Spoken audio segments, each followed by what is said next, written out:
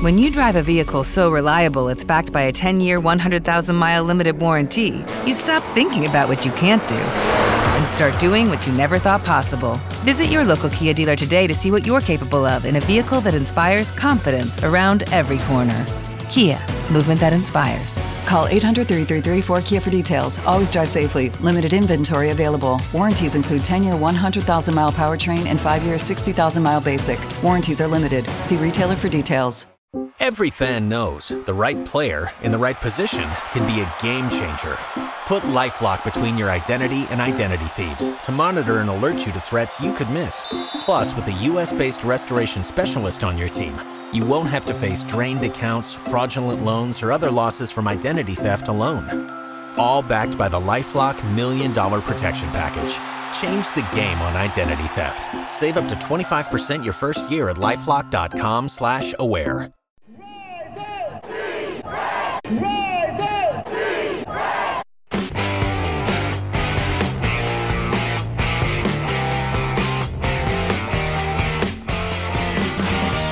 This is the Rise Up See Red podcast, all about the Arizona Cardinals and the NFL, featuring insider and outsider perspectives. Enjoy the best hour of Cardinals talk on the web. Now here are your hosts, Jess Root and Seth Cox.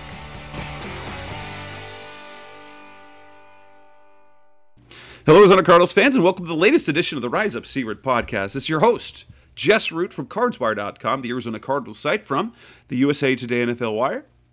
My co-host is Seth Cox, which almost always is the case, from RevengeOfTheBirds.com, the Arizona Cardinals site from SB Nation, and also one of the hosts of the original NFL Draft Breakdown podcast.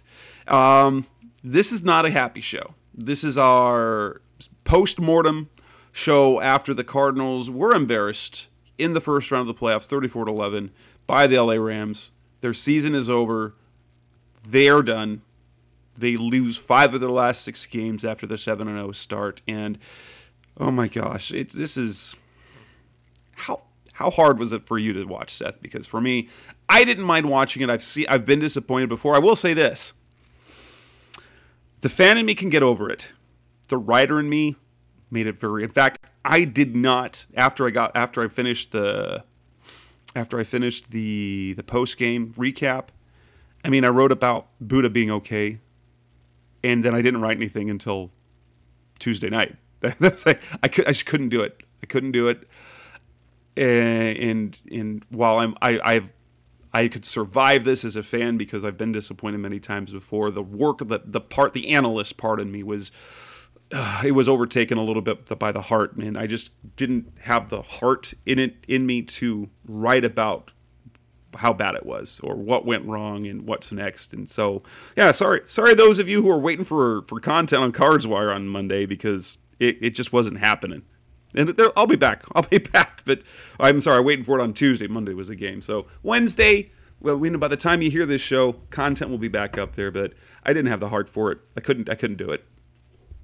Yeah, it's tough, man. I mean, that's a terrible way to go out. It's a terrible way to end the season, and just to be, losing's one thing, but to bring up or just to have to deal with the entire questions that this is going to bring is what, it brings up the off season, and it just makes it not fun. I mean, like you and I are 100% okay going into the off season after a loss and being like, hey, you know what, they're heading in the right direction. And you and I have said for the most part this season they are headed in the right direction, and I think we truly felt that way. Then last night happened, and while it still feels like they're headed in the right direction, there's a caveat of, is this the regime to get it done? Is this the regime that can, take this group to the next level? And that goes from GM to coach to defense coordinator, quarterback. I mean, there's questions about all of it, and that's what sucks more than anything. Yep. And so this show, ultimately, what we're doing, what happened? Where can we throw the blame? Because at this point, the season's over. Time to blame things. Is the season a failure? Are we worried about Kyler Murray as our franchise quarterback moving forward? The question has come up by more than one person. It's all over social media. Do you fire Kliff Kingsbury? Do we fire Steve Keim? Can you extend him? And just how important is this offseason coming up? What are the stakes? We're not going to go into in-depth offseason stuff. We've got many shows left in the offseason for that, what they need. We need to mourn this loss and hash things out. So let's get started with that.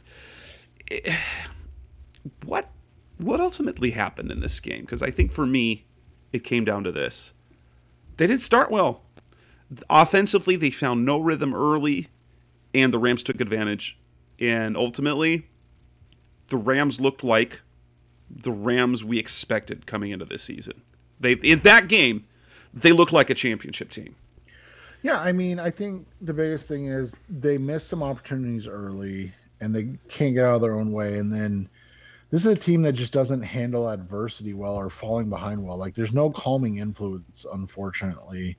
I mean, you can go to the second play of the game, right? I mean, you've got a nice little screen set up for Darrell Daniels. It kind of fools everybody. Everybody goes, why is it going to Darrell Daniels? And for whatever reason, Darrell Daniels thought he ran a 4.3 instead of a 5.2 and try to cut outside. And if he cuts inside, he gains 6 yards. He picks up. You stay on schedule, which was the whole thing about the Cardinals all season. They have to stay on schedule offensively. Yeah, and then the second drive, you get a penalty, and then you get I don't know what you call it, lack of effort, miscommunication from Christian Kirk and Rondale Moore on the first kind of play Kyler made of the day, where you're like, oh, he's got it today.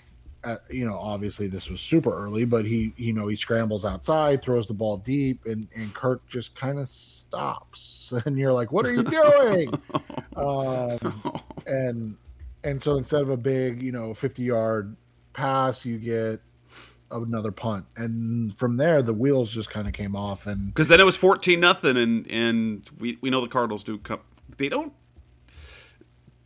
I don't know if it's Kliff.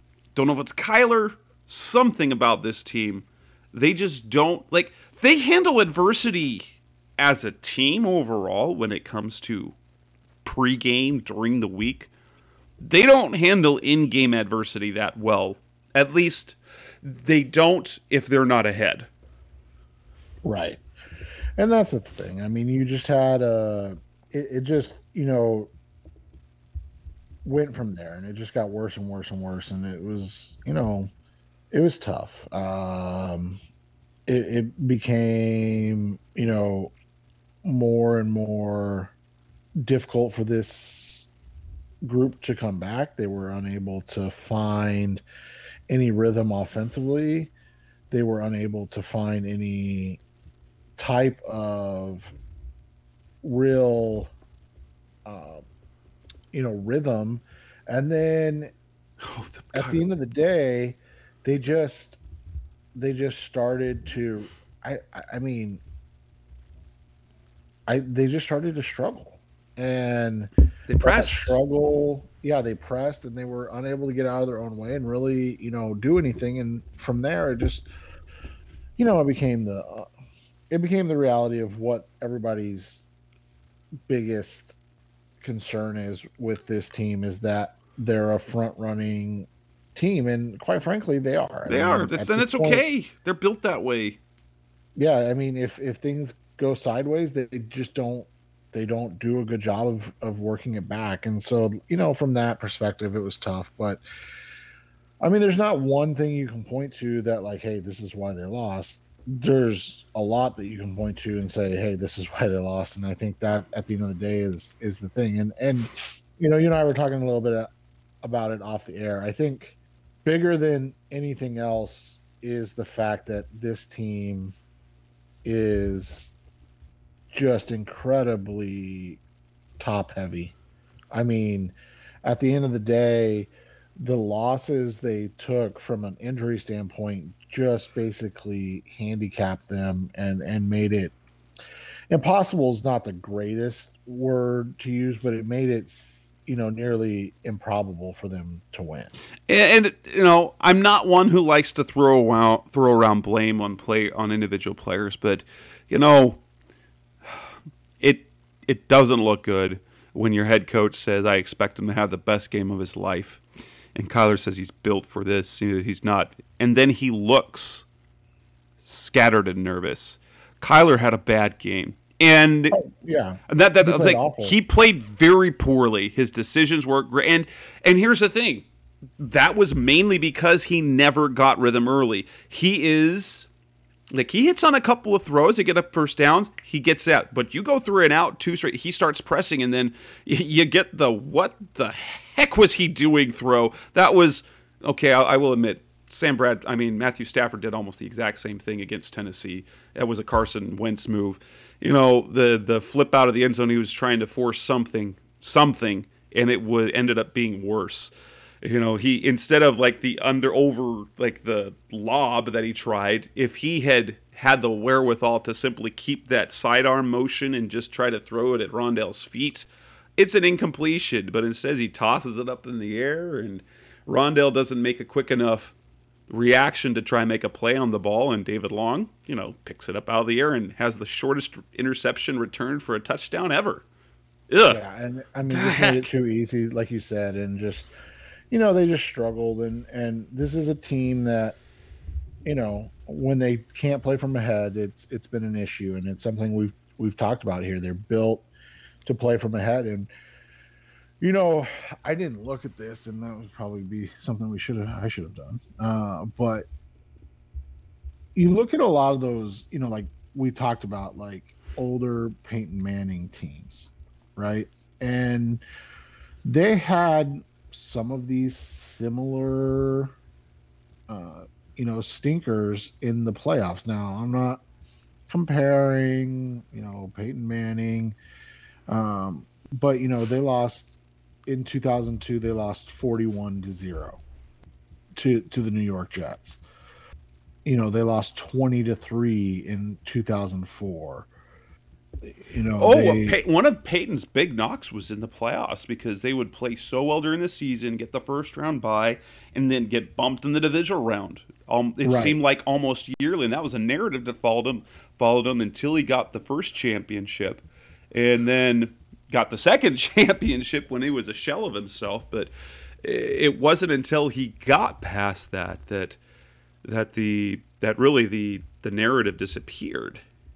Right, and you look at it, and again, we're not saying that he's going to be Peyton Manning, but you look at Peyton's first 3 playoff games, and he was 0-3. He completed less than 50% of his passes, and he had, I think it's just below 600 total yards passing, 1 touchdown and 2 interceptions in his first 3 postseasons. And this was year 2, year 3, and year 5, because he didn't make it year 1 and year 4. So I'm not comparing. I'm not saying that Kyler's going to be Peyton Manning or blah blah blah. But what I'm saying is that these things happen, man. These things happen. And to Jess's point, until you start winning, that narrative doesn't change. And that's the thing, is you look at it, Peyton, his first 3 playoffs, he had 1 touchdown pass. Oof. His 4th playoff game, he had 5. and a near perfect rating against, Denver, and they won 41-10. And by the way, he had 8 touchdowns and no interceptions going into the NFC Championship or the AFC Championship game, and then lost to the New England Patriots and was sub 50% through 1 touchdown and 4 interceptions. So again, like these games, these awful games, these pathetic games, these bad performances happen. They happen, man. And I'm not making excuses. We are calling it like it is, but this doesn't. It's It not happens a lot. right, and It it's not the does. book. It doesn't mean it's over for Kyler. It just means It feels wasted. We're going to talk about like it's not a season failure, I don't think, but then you see what Josh Allen did in the playoffs last year. You see what Joey Burrow did in his first playoff game this weekend, and you're like, ah. But the truth is, historically, young quarterbacks in their first playoff game struggle. Even the great ones. Lamar Jackson didn't look good in his first playoff appearance. We've seen lots of young quarterbacks. John Elway struggled. Even after he'd had some playoff success, he struggled in his Super Bowls to start off. It's just, it's disappointing. And the truth of the matter is, Cardinals fans, we were expecting too much, and it was kind of like what happened with the Suns. Okay, once they treated us with a little bit of like, hey, we're good, we wanted all of it, and it hurts. But let's not forget that where they were coming from. This was a team that hadn't been in the playoffs in 6 years. It had a roster of guys. Kliff, let's be honest, Kliff hasn't coached in big games at any level. He hasn't coached in any big major games. Kyler, he's had big game experience. Obviously, he took the Oklahoma to the playoff. They didn't win. Then you had guys with experience who'd been to the Super Bowl before. We got like Zach Ertz and Jordan Hicks. That's not enough. And part of it is just you have to experience it. And obviously, you wish it would have been different. But the way this Cardinals team is built, if they don't get rhythm early, unless their defense plays lights out early, it's hard to overcome. Now, I will say this: after they gave up the first 2 touchdowns, they were bad defensively to start off. They also played well enough in the middle for the offense to get back in the game. The offense just never turned it around, and so ultimately if I got to put the blame on, I'm going to put the blame on Kyler and the offense, but also on the defense for early on, because the offense failed and the defense put them in a hole. Yeah, exactly. And this is 100% one of those things where you can look at it and go, Kyler didn't live up to his potential and who he can be, and they failed. And like you said, this comes down to the offense in this case, and the defense didn't play well, but like you said, they gave them a chance to get back into it, and they just didn't. Nope. And if you don't get back into it, then that's what ends up happening. And at the end of the day, this team, it was good. I think everybody, I shouldn't say everybody, you and I would agree with that. It was a very talented team, and we talked about that quite a bit.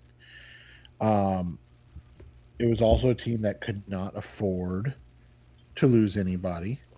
They couldn't afford to lose a DeAndre Hopkins. They couldn't afford to lose a J.J. Watt. They couldn't afford to lose,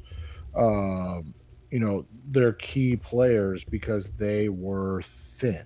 And that's, I think, the biggest issue is that when you look at teams like, let's say, the Rams, for instance, right?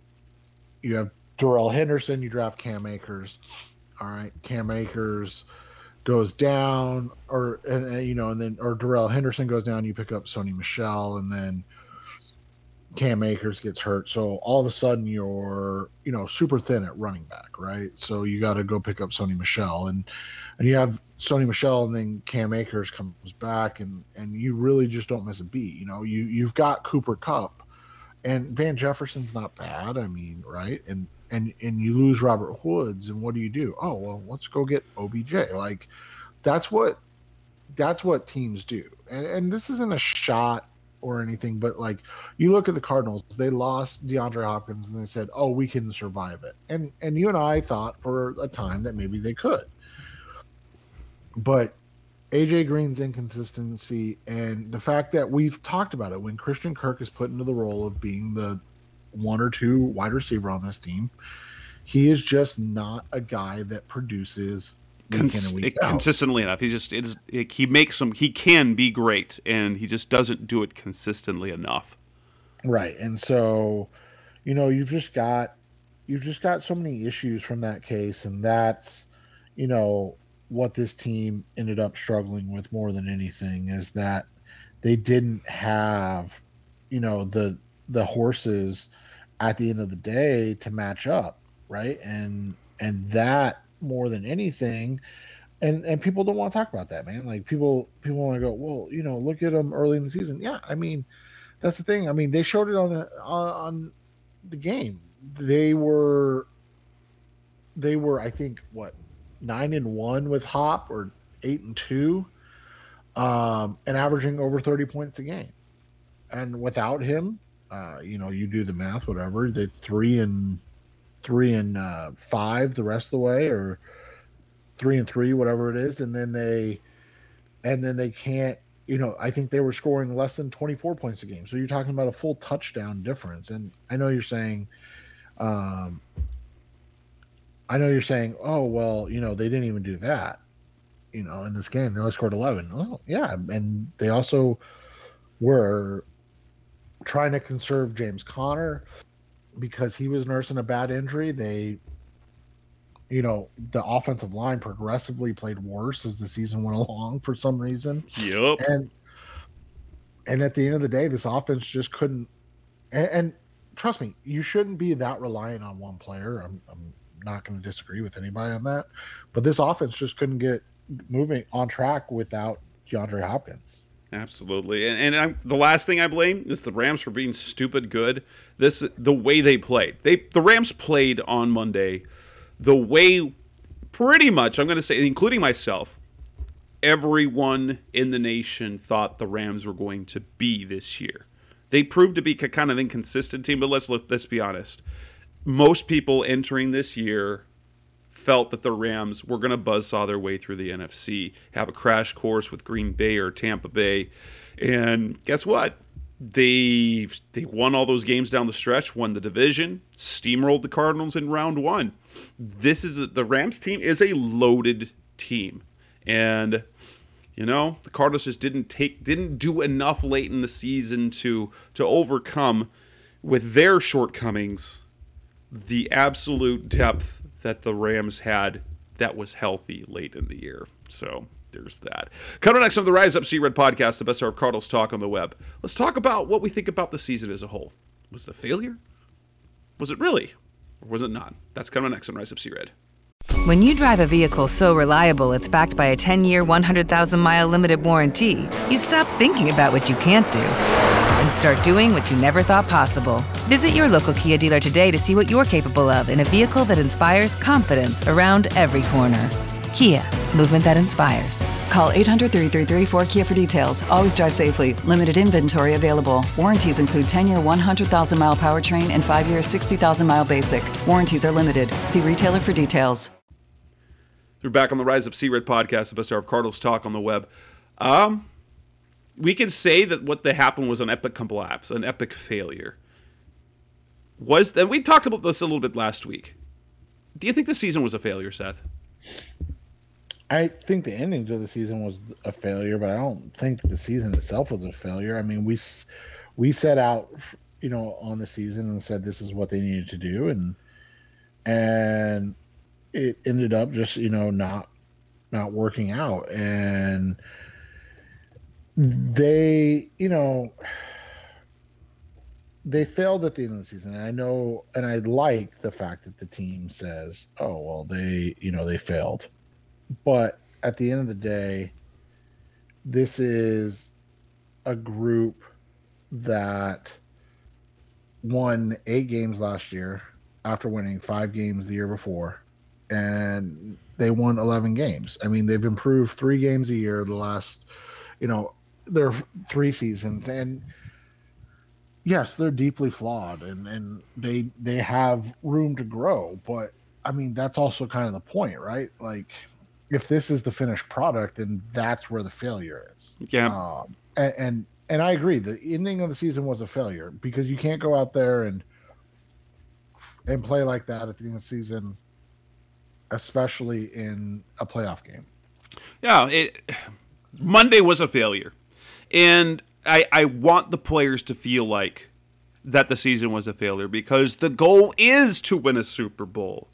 But only one team does win a Super Bowl, and that's the stupid thing about that. Is so if we as fans, okay, the fan side now, only accept a Super Bowl, then we will be miserable.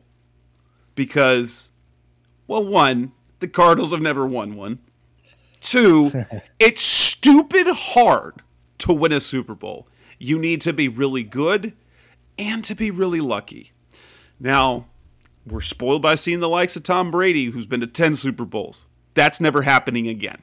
Okay? I don't think, maybe Patrick Mahomes does it. I don't think he will. Tom Brady is a freak. His Patriots team, he himself is a freak. It's just ridiculous. In some ways, it's but no. And I said this last week. This season's not a failure.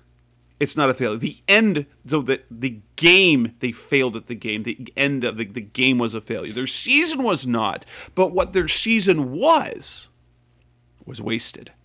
It's not a failure because no one realistically believed that this team was a Super Bowl team. I believed it had a Super Bowl ceiling, and we saw that ceiling early. Now, they raised our level of expectations only to bring it back down. They lowered it, making it so disappointing. But no, I do not say the season is a failure because this is kind of what the trajectory was always going to be. They were going to be lucky to win a Super Bowl this year with the Bucs rolling back and the Rams loading their roster. They had to have everything go right. But it is a wasted year.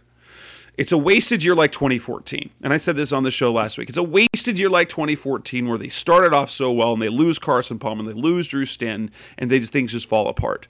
So you have that good a start in a team that looks that special only to suffer losses that you can't overcome and end up whimpering in the playoffs. That's literally what happened in 2014. They go into the playoffs, they whimper, they have the record low yardage when they play the Panthers, and their season ends that way.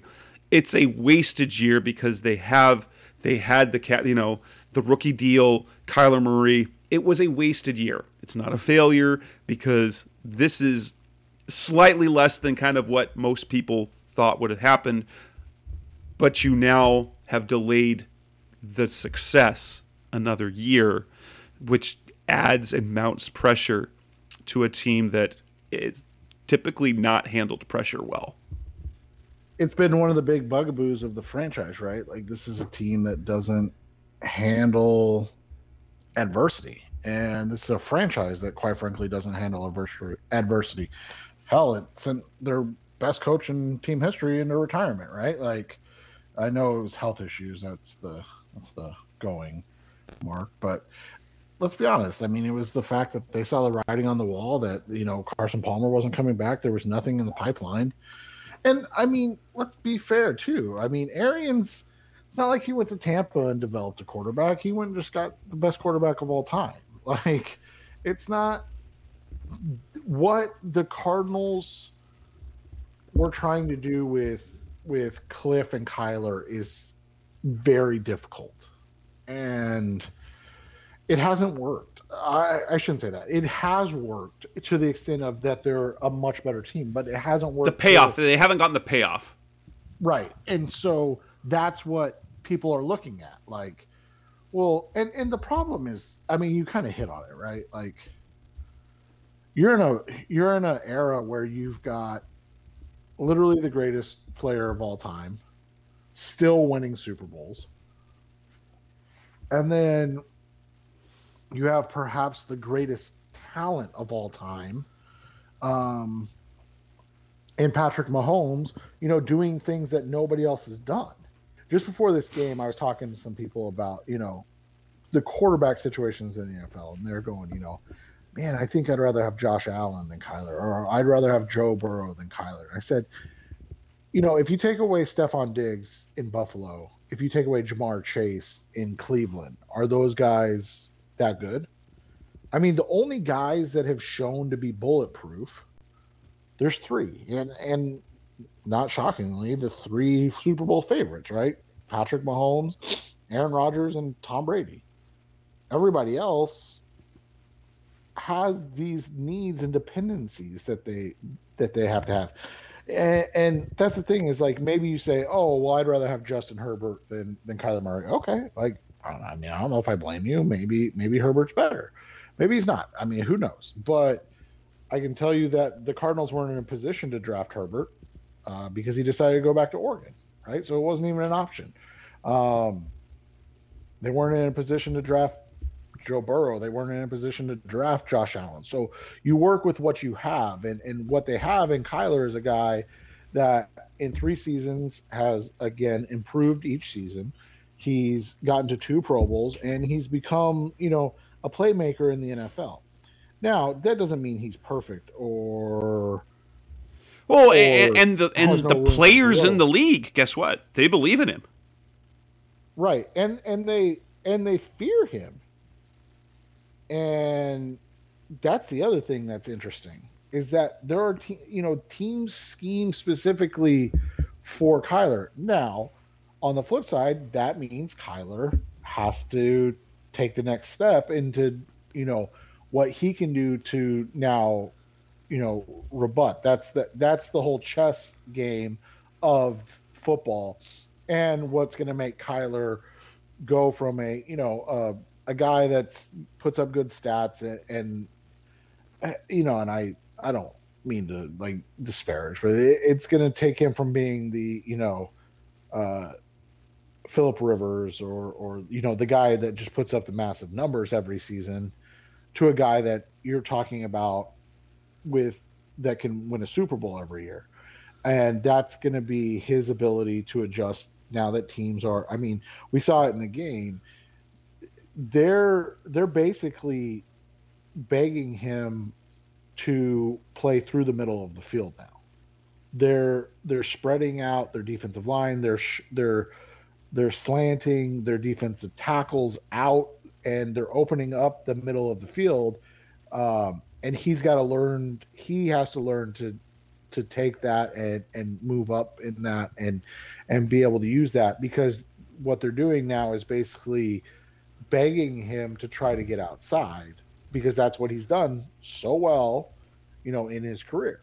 And so in order to, rebut that, he's got to adjust, and that'll be what, what we find out about Kyler and where he's at and where he ranks among all the NFL, quarterbacks. But for now, I think he's doing a nice job. I think he's growing correctly, and I'm excited to continue to be a part of that. Let's build on that. So coming out on the Rise of C-Red podcast, the best of our Cardinals talk on the web. Let's talk some more about Murray, because there's a lot. There are people now who are starting to wonder if Murray's the guy. They're worried about him. Let's talk a little bit more about that coming up next on Rise Up C-Red. We're back on the Rise Up C-Red podcast, the best hour of Cardinals talk on the web.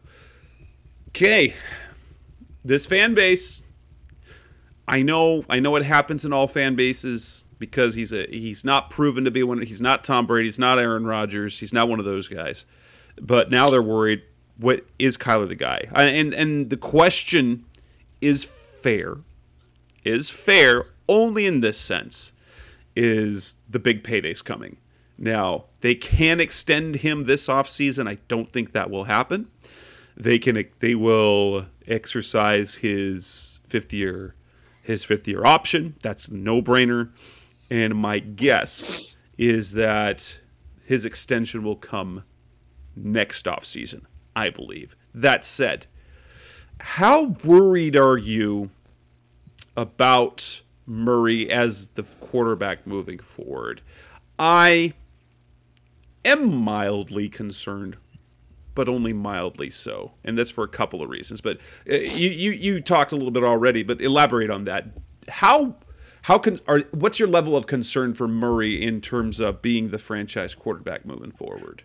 I don't have a huge concern yet, just because he's a guy that loves to succeed, and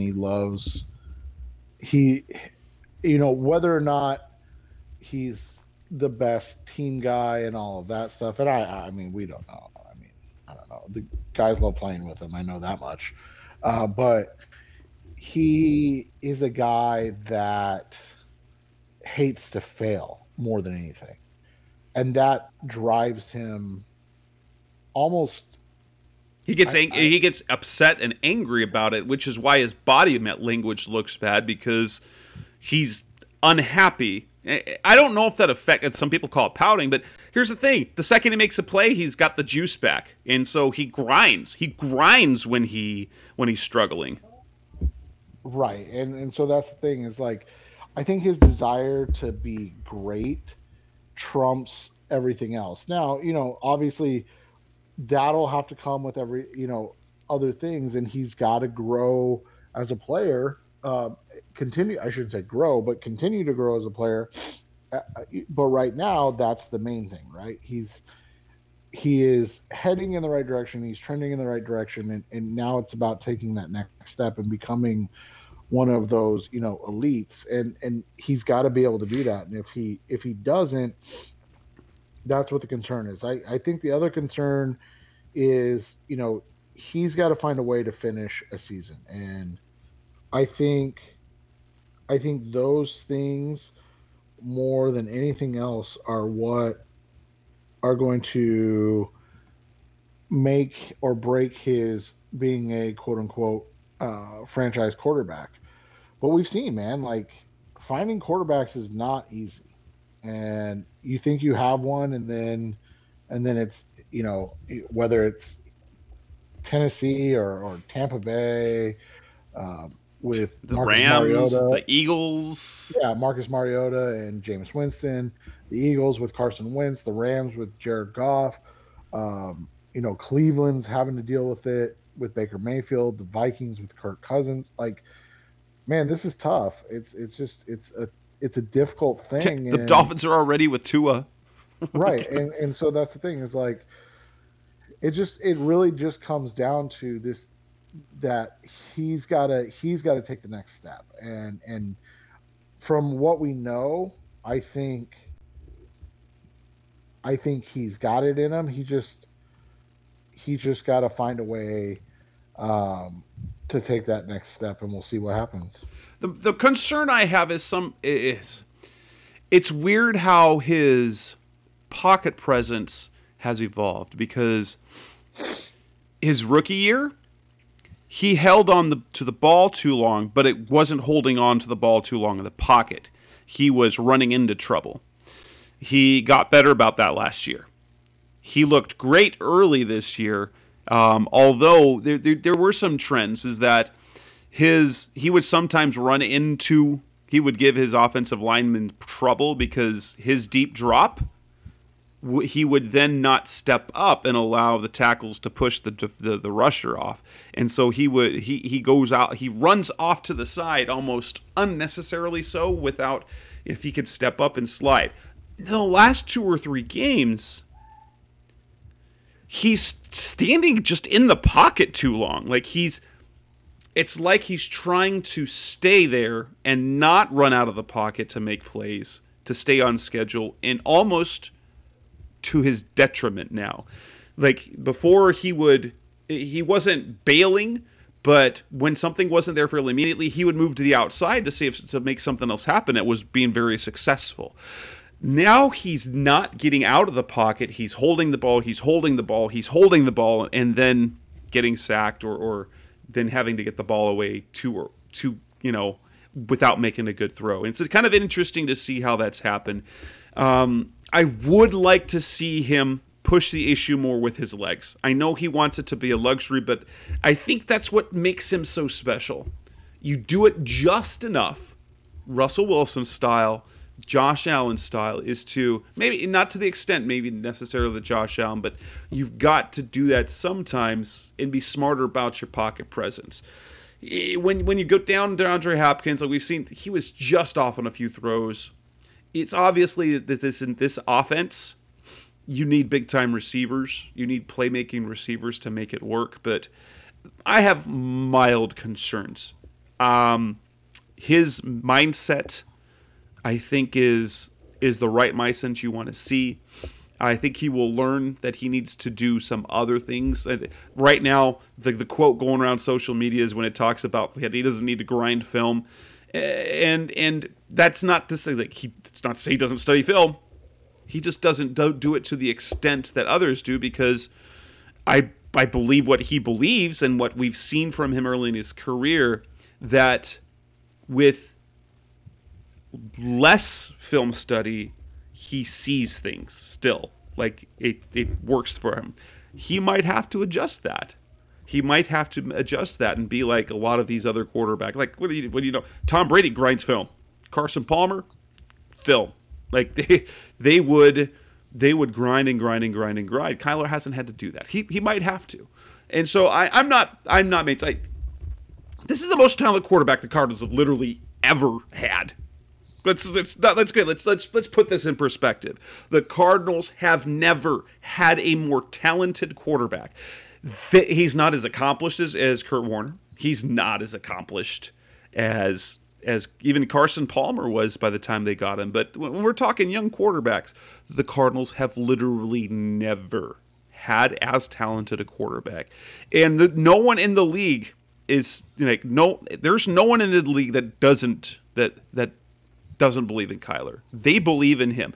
If there's any doubt about Kyler, it's not about Kyler. The doubts in this league about Kyler are about Kliff. Let's be honest. It's not about anything else other than his surroundings. Everyone believes in Kyler, and I think they believe if this situation were to fail, if he were to be in another situation or a different coach there, because guess what? He will thrive. That is the belief throughout the league, that he is a star. He's already a star and will be a greater star in the years to come. Correct. And that's what they have to focus on and figure out at this point. Coming next on the Rise Up C-Red podcast, the best hour of Cardinals talk on the web. Let's get to that question. Do we need to fire anyone? Do we extend guys? That's coming next on Rise Up C-Red. The Rise Up C-Red podcast is back. The best hour of Cardinals talk on the web. It's crazy. The Cardinals have improved each of the last 3 years, and yet people, notable guys with voices here in the media, lesser guys as well, certainly fans, they're ready to let go of Kliff. We talked about this a little bit last week and in previous shows. I'm on the record, and I wrote it tonight, Tuesday night, and I posted it because it was kind of a point-counterpoint. Chuck Harris, who's a contributor on Cards Wire with me, he said that they need a change. They need to make change now. That Kyler Murray needs new leadership. They need a new coach, a new GM. I wrote the opposite. As much as it hurts right now, it hurts. It stinks. It's the worst. It sucks to go through to see as a fan the sheer joy we went to utter embarrassment. It was embarrassing to be a Cardinals fan, considering the start that they had. It's historically bad what the collapse that they had down the stretch, and they want to change things. But I want to say this: you can't fire Kliff. As much as you want to, it doesn't make any sense.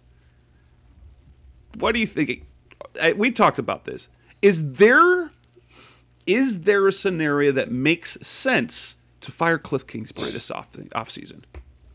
I mean, the only scenario that makes sense is if you fire Keim and Kliff and you have a group that comes in with an idea that basically sells you better of what they want to do with Kyler.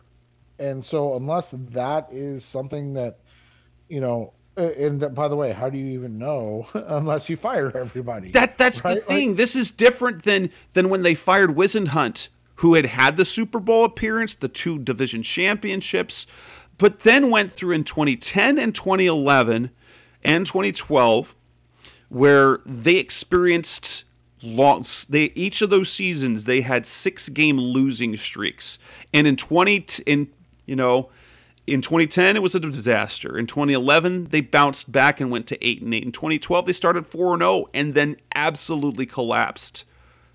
It was time to move on because it had gotten stagnant. This is a team that's improved. Yeah, they fell apart this year, but here's my point: is this. You've seen the high. You've seen the high of coaching of Kliff Kingsbury as coach. You've seen it. And that means you know how good it can be. This isn't, you're not floundering at 500 all year. You were the number 1 seed for half the season and then for part of last season, and things fell apart. So you know what it can be. You also see what at the bad. So you've seen the good and you've seen the bad. Here's the thing. Who's going to be better? Who's going to be a better head coach? Who are you going to hire who can say, I've taken a playoff level team and taken them to the Super Bowl or near Super Bowl? Or someone who says, okay, I've taken a 3-win team and taken them to the playoffs in 3 years, because we have a coach who has that resume now. I don't understand. I guess I kind of understand. Knee-jerk reaction, fire everyone. But here's the thing. You can't just fire Kliff Kingsbury and let Steve Keim make the next hire, right? Yeah. And that's the thing. I mean, you look at it, and Keim, I mean, Dan Bickley wrote an article basically, stating they have to fire Kliff. And that, Keim has given him 2 playoff worthy or something rosters. And then he goes on to say the biggest flaw is that Bidwell and Keim are buddies, and that they want a coach that's a yes man. Well, hello. I mean, if that's so, why is he going to hire a guy who's not a yes man? Right. So now you're just hiring the same guy. I mean, you're just hiring Kliff in a different form. You're hiring Steve Wilkes in a different form. Like, you can't keep just hiring different guys that are the same guy. I mean, and that's what it all works out to. Like, if you end up bringing in let's say, everybody wants to talk about Brian Daboll. Let's start there. That's the guy everybody wants. And you and I have talked about this privately. I've written about it. You've tweeted about it. Why do people think Brian Daboll is going to want to come here? Like, why would Daboll want to come to Arizona and play under Steve Keim or coach under Steve Keim? Well, they've got Kyler Murray. Okay, they have Kyler Murray, and I agree. That's a nice asset. But the New York Giants have New York. They also have, he's getting to be the head coach of a team with 2 top 10 picks.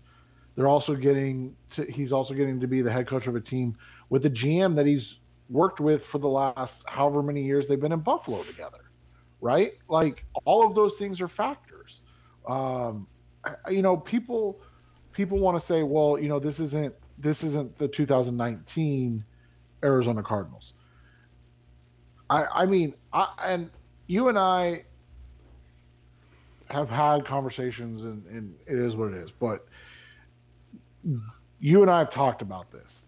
If you put that 2019 Cardinals team on paper, right, and you say they've got a guy they just drafted 10th overall in the first round, and they have the first pick in the draft of a draft that's got a player at a premier position in Nick Bosa, who is, turned out to be an all-pro. And you've got these two guys. So you can have Josh Rosen and Nick Bosa and go forward and forge your way in the NFL. And they just straight up had people that had never been head coaches be like, no, we're good. Like, we don't even want to interview. Eric Bieniemy said no. Mike McCarthy said no. He'd been a head coach before, but he didn't want it. Right. And so, like, I just don't understand this idea of like, well, you fire you fire Kingsbury because, I mean, you could go get Brian Daboll. Does Brian Daboll want to come here? Like, there's 9 positions open. So if you fire him, one, you're already 2 weeks behind. I don't think people get that, do they? They're already 2 weeks behind in the hiring process. And 2, the history of this franchise has said that you will not get a top coaching candidate. I mean, we've gone through it before, but outside of Ken Wisenhunt, they've never gotten the big guy.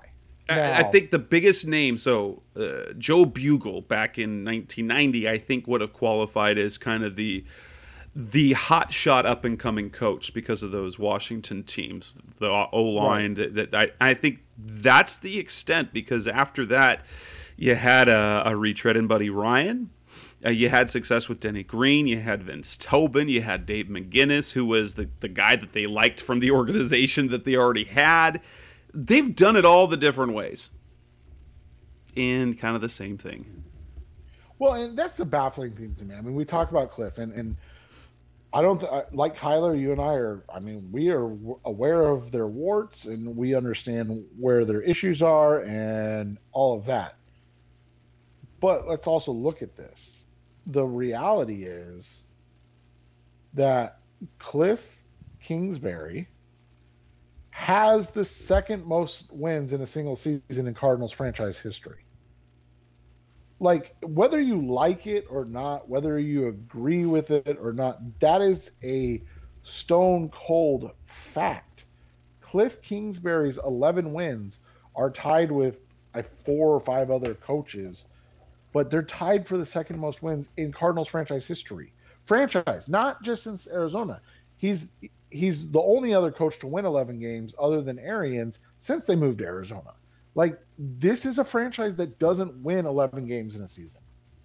Right? Well, and the thing that baffles me the most is, so, they are a playoff team. What sort of standard are you setting? What side of standards? If you're going to fire a coach that has literally done what you want, the big picture, we're not looking at the micro at how things finished, but who's improved every year, has taken the team to the playoffs, was within a game of winning the division in the best division in the NFL, and you're going to fire him. Because what sort of chance... Because if that's the standard, who's going to come in here and say, okay, they better win playoff games, or what are you going to do, fire him? Right. Otherwise, you're just doing the same thing. Like, I'll equate this kind of the Arizona State thing. Todd Graham, he did all right here. There were problems. He could have coached through it. That they fired him for Herm Edwards, who's been the exact same guy. And before Herm Edwards, before Todd Graham, Dennis Erickson, kind of the same thing. They go through this thing where they fire someone to have the same result. And here's the thing, Kliff, who are you going to bring in that's got the resume now? He did it. It's not how we wanted it to be look, but he's done it. And that's it. So ultimately, I think it'd be foolish. And here's the thing. I can't remember if we said this on it or not. Like, guess what? We already know. They're not firing Kliff because he spoke with the media on Tuesday. He did the post-mortem after the loss. If they were going to fire him, they'd have fired him already. Like, he's been the one doing the end of season interviews, the exit interviews and things like that.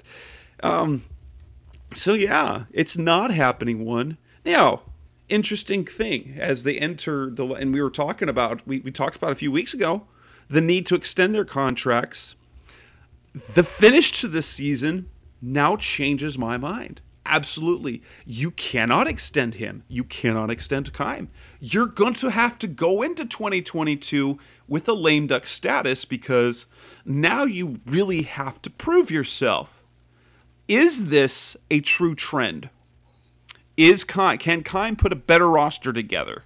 Can Kliff coach his way through adversity this year? So I don't extend either of these guys, and so it's going to be a little uncomfortable because Keim's going to be in the last year of his deal, and Kliff's on the last year of his deal minus the team option. So, but it wouldn't be hard to let go. And that's the thing too is if they get off to a 8-0 or 8-1 or 2 start, guess what? They'll pick up his extension.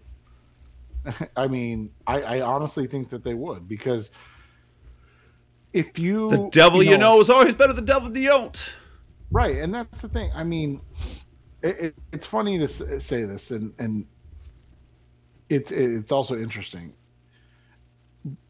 A Cardinals fan, on my site today said, winning 10 to 12 games a year is nice, but I would rather have one Super Bowl. Well, I think we all would. But just because you make a change doesn't mean you're winning a Super Bowl. Right. And there's a lot worse things than being a playoff contender year after year. Right. And that's the thing. I mean, we talked about this and it worked out, I want to say, 7 years later for Philadelphia or 5 years later for Philadelphia. But remember, Philly did that from Andy Reid, and it took a while. Since the Chicago Bears moved on from Lovie Smith, how do you think they're feeling? What about the Carolina Panthers, right? Since Jim Caldwell and the Lions. Right. It's only been 2 years since they moved on from Ron Rivera, and don't you think that they'd prefer to have Ron Rivera back instead of Eric or Matt Rule? It's crazy because you go through things and you say, well, this is what we got to do, right? And so you go back, like I said, you go to Chicago, right? They fired Lovie Smith, and this is an apt comparison. They fired Lovie Smith after a 10-6 season. I don't think they made the playoffs. Yeah, they didn't make the playoffs. They went 10-6. They were third in scoring defense that year. Now 16th, and we know that Lovie was never an offensive guy. He was a defensive guy. It is what it is. They hired Mark Trestman. They went 8-8 and moved to second in points and 30th in points against. So, you had that big improvement offensively and went the other way defensively. And then they went to 5-11. And then they brought in John Fox because, now we got to get a guy. We had that success with Lovie. So let's get a Lovie Smith-like guy. We'll go get John Fox. He's the same guy as Lovie Smith, right? It's going to work out the same. And then you go 6-10. And then you go 5-11 or 3-13. Then you go 5-11. And then you're like, okay, well, now that's not working. We got to go get a different guy. And then you go get Matt Nagy. And everybody's like, Matt Nagy's the guy. 12-4 in his first year. And then 8-8, 8-8. And then 6-11 this year, I think it was, or whatever. And he gets fired. Unless you know what you're going to, unless you have the plan in place and you know where you're going, just making change for making change is how you end up in the cycle of being the Arizona Cardinals. That's how you are consistently the Arizona Cardinals. The thing that you have to do is establish a consistent winning tradition. And the teams that you can say that about that do that are teams with that consistency of coaching and a GM and everybody. And you let them coach through some adversity. Right. You have to. And so that's the thing is are you going to be the Dallas Cowboys now, where like, oh well, they didn't win the Super Bowl, so we got to move on. And it's like, well, dude, you're the Arizona Cardinals. You've been to one Super Bowl. Like, let's calm down on the win the Super Bowl thing, and like, let's just worry about putting together. Like I said, is Kliff the answer? I have no idea. But what I do, but you got to give him you got to give him next year. But I also know in 2 of the 3 seasons he's been in playoff contention in the last week of the season, and he made the playoffs in one of those. By the way, the Cardinals have only made the playoffs 5 times in their franchise since moving to Arizona, in the franchise history since moving to Arizona. And what was that?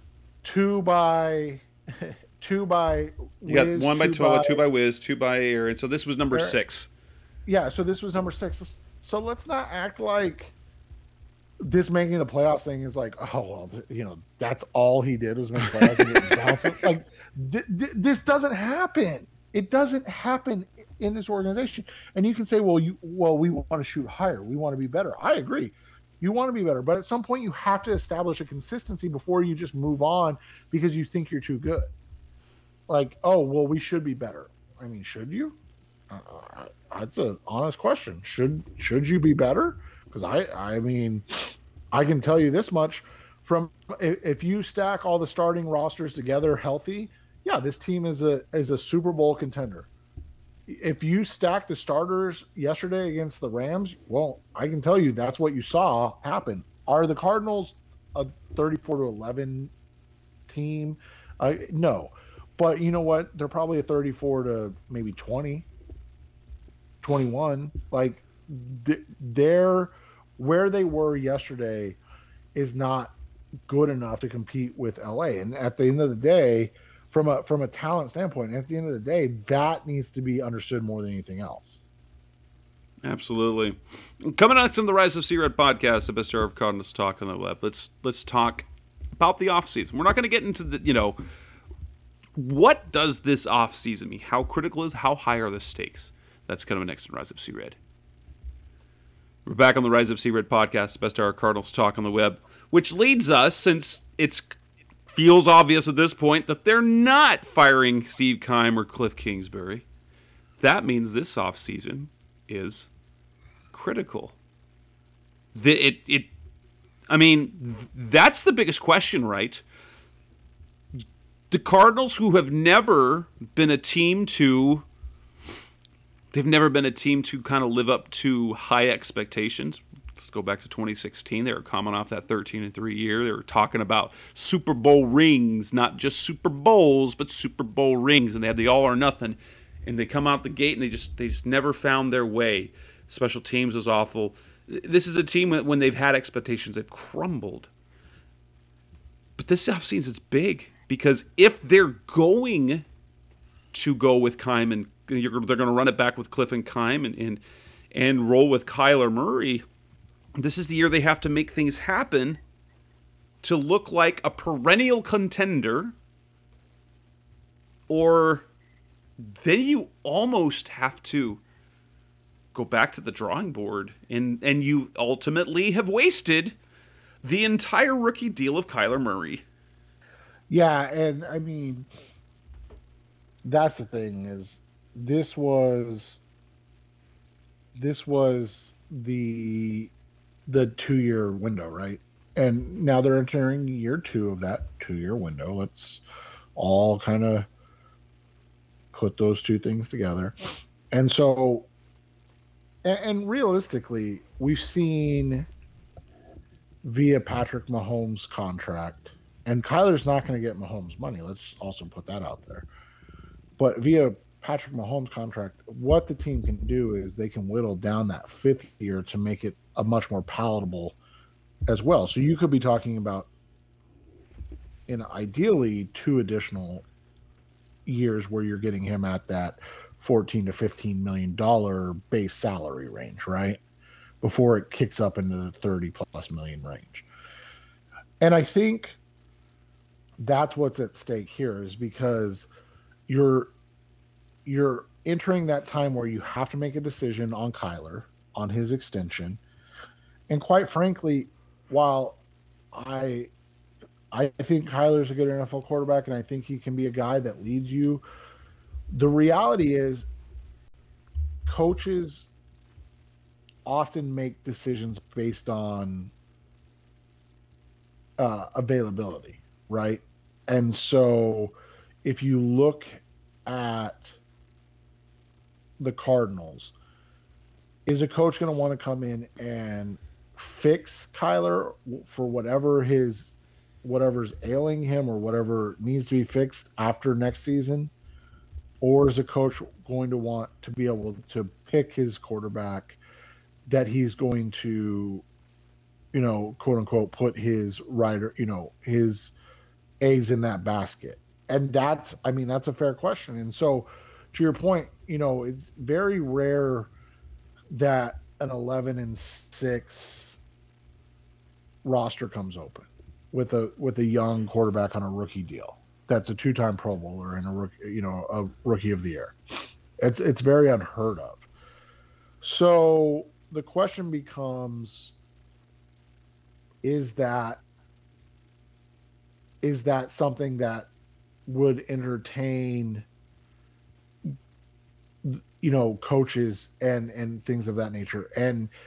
But two, what are the Cardinals willing to do in this last year of the deal? Like, how desperate would Steve Keim get in this last year? Like, and quite frankly, how I don't think it would be a problem. I'm just going to say that. But what's Michael Bidwell's take going to be on pushing more money down the road and loading up for this year and next year? Like, if they come in and they sell, hey, like, give us these 2 years, like, pick up our option. I don't know if Keim has an option, who knows? And give us these 2. Don't make us lame ducks. Like, pick up Kyler's option. Just give us 2 years and lay out a plan. Is Bidwell willing to do that? And is he willing to know if it implodes or doesn't work that 2023 and 2024 are basically throwaway years now, right? Like, that's a bad place. So that's what this offseason is, man. Like, there's all these questions about what are they going to do and how are they going to put themselves in a position if they are on this quote unquote lame duck, or if they can convince the franchise to see a 2-year vision, and how they're going to go about it. Because at this point, the talent infusion needed is obvious, and I don't think anybody would question that, right? Like, it's obvious that they need to address the offensive and defensive line. They got to figure out what they're going to do with Chandler Jones, and they need help in the secondary, mostly at cornerback. None of those things are cheap, and quite frankly, those have been the same areas of need for the last couple seasons, right?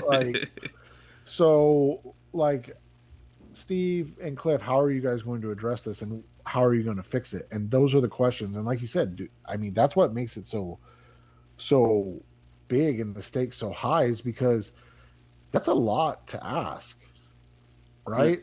Yeah. Like, it's a lot to ask a franchise to give you the benefit of the doubt, and it's a lot to ask a team that, quite frankly, hasn't addressed those positions, to address them all in one offseason to improve, so that the masses are happy.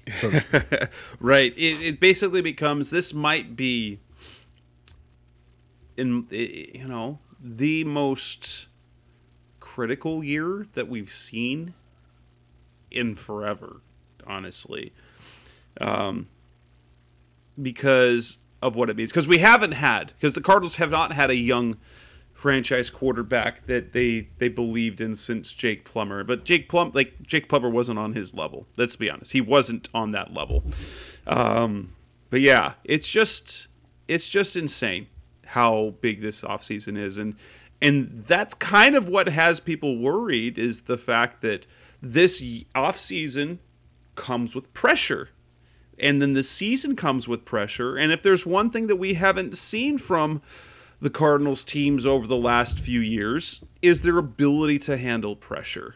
And so I think that's where all the worry and if it's just going to be pressure and they're going to fail, we'll blow it up now. And I get that. But it's not how you want to run your franchise, especially after you ran off Steve Wilkes after one season. Then you have the next coach come in and take you to the playoffs, and you run him out of town. It's bad precedent, honestly.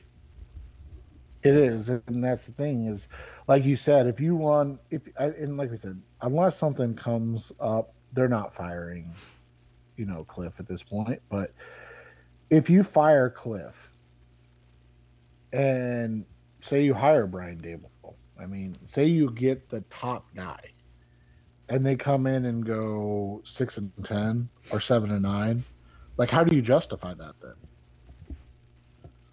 And so that's the other thing is, like, if you fire Kliff, it's not like the new coach comes in without any pressure. You have to replace a playoff team.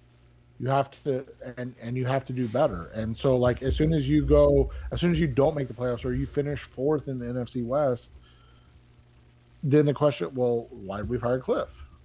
Right? Like, it just seems like people don't think about all of the repercussions of one move. They just assume, like, well, if we fire Kliff, we'll automatically be better. That's the weird thing. That's a weird thing to say about a coach. That they just don't believe in him. They don't believe him in it at all, which is the strange thing. He's led the team to improvement every year, and you don't believe in him at all. They think he's a fraud. And that's a really weird thing, considering all the coaches that we've had who were frauds. Let's be honest. Right, exactly. And, like, that's the thing is, again, you and I are not arguing that Kliff is going to win a Super Bowl. Like, that's not the argument. The argument is, like, where is this guarantee, and how do you decide that the guy that you're replacing with is the better option and is going to be the guy that, takes you to the next level? Yep. And so we're left with a critical offseason. And with that, we will wrap up this edition of the Rise Up See Red podcast, episode 242, the best of our Cardinals talk on the web. And with that, we will be back. We'll have to look at what we're doing. We'll probably go the next couple of weeks as we kind of break down the offseason, the needs that they've got. And then we will start hitting our off-season schedule, which is not quite as every week. So sadly, we come to the end of we're talking about wins and losses, and now we have to move on to our off-season shows. That's Seth Cox. I'm Jess Root. This is Rise Up See Red podcast. We should be back again next week. Thanks for listening to the latest edition of the Rise Up See Red podcast. Listen to previous episodes and subscribe to the show on Apple Podcasts, Stitcher Radio, Audioboom, or many other podcast platforms so shows are delivered directly to your mobile device. Please give the show a 5-star rating and always support the sponsors who support the show. We'll be back soon for the best hour of Cardinals talk on the web. Rise up, Red Sea, be Red, See Red, and of course, Rise Up, See Red.